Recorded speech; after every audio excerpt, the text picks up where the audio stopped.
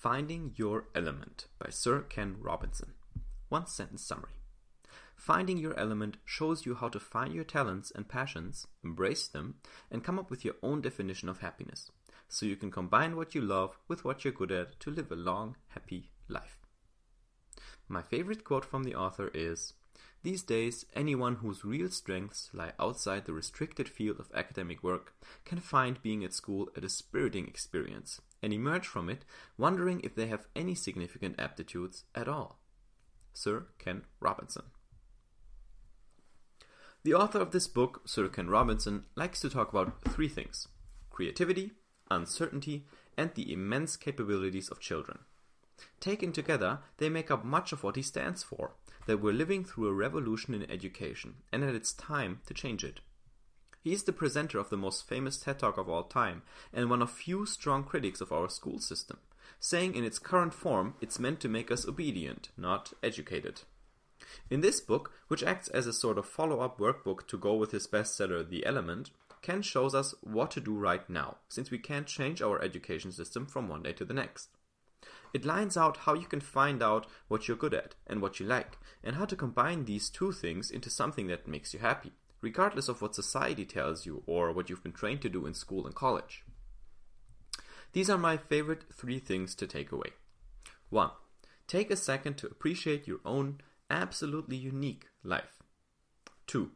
Everything is unknown, so it makes no sense to be afraid of it. 3. Find your hidden talents by looking at what your teachers told you were bad at. Let's take a few minutes to forget the rest of the world and just think about ourselves and what we really want, okay? Finding Your Element, Lesson 1. Stop for a second to appreciate your own unique experience called life. This answers the question, how can we start to even think about our passions and what we want, and what's the sort of first step we need to take there? Has someone ever told you you really are one of a kind? To express they think you're special? It's a really nice thing to happen, isn't it? But have you ever stopped to consider how profoundly right they were when they paid you that compliment? Because they literally were. I'd like you to stop for a second and really think about this. No human person in the history of the world has had the same biology and psychology as you do. Throughout human evolution, genes have been combined, changed, tweaked, and permuted countless billions, trillions of times even. Yet you are the first and only instance of your exact combination of genes. No one will ever have the same genetic code ever again, even if you have an identical twin. Of course, this includes your brain, which is responsible for the second absolutely unique thing about you, your experience. You are born at a certain place, which will never be the same it was that day, at a certain time, which will never come again, into a certain set of circumstances, which will never be the same again. Nobody can ever have the same experiences with the same people in the same moment as you do. No do-overs. Your life can and never will be recreated as you've lived it, so far and until you die. One time. Take a second to appreciate this. It really is one of a kind. Just like you. Finding Your Element, Lesson 2. Don't be afraid of the unknown, because everything is. This answers the question, what's a good way to reframe our fears of chasing our passions? Logically following this uniqueness, you'd have to think that no human life plays out in the same way, which should hold out true for our work too, right? How come then that millions of people end up doing the same thing and making the same career choices? This is where one of the most basic yet strongest human fears kicks in. The fear of the unknown. Our brains scream for certainty and reassurance, and society is happy to offer both of those to us. Follow the plan, it whispers. You know, the well-established path, the one where you know how it plays out. Usually that's finishing high school at 17 or 18, entering college, graduating, getting a professional job as a lawyer, doctor, teacher, or manager, then settling down, getting married, and starting a family. But since we're living through the biggest shift in education and work since the Industrial Revolution, the pressure to follow this plan makes us even more uncomfortable. How can we expect humans who've just become adults to commit to a plan for the rest of their life in such an uncertain world? It's insane. If you think about it, you never have even the faintest idea of what's going to happen the next time you set foot outside your house. Yet you somehow try to plan the next 40, 50, 60 years of your life. Ken suggests that instead of fretting about the unknown, we should learn to see the potential upside in it. An infinite number of good things can happen, which might reveal opportunities you never could have dreamed of. Ken didn't start writing and speaking until he was well into his 40s. Don't be afraid of the unknown. Everything is. And that's a good thing. Finding your element, lesson 3. Think about what school told you you were bad at again. Are you really? This answers the question, what kinds of questions should you ask yourself to find what you're good at? Did you ever get the feedback from your school teachers that you were bad at something, that you should stop trying, or that something you were good at wasn't that valuable? Institutional education is discouraging us in a lot more ways than it encourages us, because in school, only one kind of intelligence is valued: logical reasoning, or IQ. Math and science are at the top of the subject food chain, followed by languages and humanities like geography, history, politics, and so on, with the arts like dance, music, poetry at the very, very bottom. But not only does school not drive us towards creative pursuits, it actually drives us away from them, because in the school system, mistakes are punished.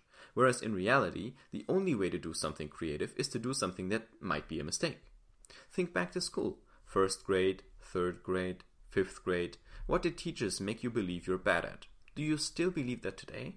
Why? Was it something you liked? Ask more of these questions and you just might find one of your hidden talents or passions. Several ideas popped into my mind while I was reading this. I also had another subject, quote unquote, I wanted to talk about beforehand, so let me just get going. The first thing is that about the uniqueness of your human experience. There's a cool analogy here, and that is the analogy of a rainbow. So in one of the lessons for Time to Read, which is a free email course about reading I did, timetoread.co, there is a lesson about rainbows, right? It's about rainbows. Basically, it says everything in life is unique to you, and I use rainbows to explain it. So to do that, I looked into the science of rainbows, and the cool thing is that if you and your buddy, you stand next to each other, like literally if you were to even, I don't know, or you and your girlfriend or boyfriend, you were to hug and like closely link together, right? And you stood in the exact same spot, like as tightly as you could, still, neither of you would see the same version of a rainbow across the horizon. That's because rainbows are made of sprinkles of water, right? It's light reflecting in water. If the water drops from the rain, they break the sunlight, then that creates the color spectrum of the rainbow. The thing is, the angle the light hits each drop is different depending on where you stand on Earth. And since you can't literally stand in the same spot, right? Because even if, let's say, your friend was standing on your head, they were above you and not on the same height level, you can never be in the exact same spot as someone else. No two people can ever see the exact same rainbow. They're always going to see a different version of the same rainbow. So that's kind of cool, right? And it kind of explains the same, and the same thing is going on with your life. Like, nothing will ever exactly be the same, not even for a single second in another human's life. That's kind of cool. The second idea is one Sir Ken Robinson mentions in his TED Talk. It's about the unpredictability of life. He said that at the TED conference, he said, imagine, like, we're in a room where some of the smartest people in the world are sitting, and even if we took all of our brain power together, we could not even predict what happens in the next 5 years. Yet here we are trying to get young people to make decisions about the next 60 years of their life. Like, how could anyone, when they get out of school, predict what's going to happen by the time they're 60? It's impossible, right? We don't know what's going to happen in 5 years. We don't even know what's going to happen in 5 days. Like, we have no clue. So this whole... and the cool thing is that humans have a tendency that when there's so much uncertainty that they can't possibly ignore it or reduce it to zero, then humans don't care, and they don't care about the weight. There's a cool experiment, I think Dan Ariely did it, where he said, or Richard Thaler might have done that. Anyways, the idea was that you could get a slice of apple in a year, or 2 slices of apple in a year and a day. And because it was so far away, it was very easy for people to say, I want the 2 slices, right? I don't care if I have to wait 1 day longer. But if it was about tomorrow or the day after tomorrow, everyone picked the 1 slice tomorrow instead of the 2 slices the day after. So because there was so much uncertainty added with the year-long wait, people actually didn't care and they made the better decision. So you can kind of think the same way, right? Because you don't know anything that's going to happen, neither for the next year or 5 years, you might as well make the decision that makes you better off in 5 years rather than just 1 year. Because, there's so much uncertainty anyway, why not go for the best choice possible? That's another thing I wanted to share. And lastly, thinking about what school told you were bad at. So first of all, there is a tendency, for example, in schools for teachers to tell girls that they're bad at math. And this is a real problem. This has been investigated, that girls are just believed to be worse at math. And so what the teachers will tell the girls is that, yeah, you're bad at math, but that's okay because you're a girl, right? You're a girl, so you're bad at math. It's normal. And so the girls, what happens is that they think they're actually bad at math because they're a girl. They think that they blame it on their gender. And that's a real problem, right? Because it's ridiculous. And the other problem is that this doesn't happen for boys, right? Because when boys are bad in school or math or any subject really, what the teacher just says is you need to pay more attention. You need to be more attentive. You need to stop fidgeting around, stop playing around, stop making jokes. So boys are often blamed in school for their behavior, and girls are often blamed for their gender, because it's just like, yeah, it's science, it's chemistry, biology, physics, math. You're a girl, you don't understand that. And that's a huge problem, right? And that's a big part of the reason why so few scientists and even like in top manager spaces and so on are not filled with women, because there are not many women doing it because they've been talked out of it literally in school. In the same way, by the way, creativity is drained out of all of us. It's literally that we start creative as kids and we have the creativity trained out of us rather than encouraged, because we're always told to follow the plan, color inside the lines, don't break the rules, and by the time you get out of school, you're just waiting for a new set of rules to comply to. So sadly, school sort of saps our creativity instead of encouraging it. Okay, I'm gonna keep the other thing I wanted to do for another summary, which is where I'll tell you about a few cool stories about people who found and chose their passion.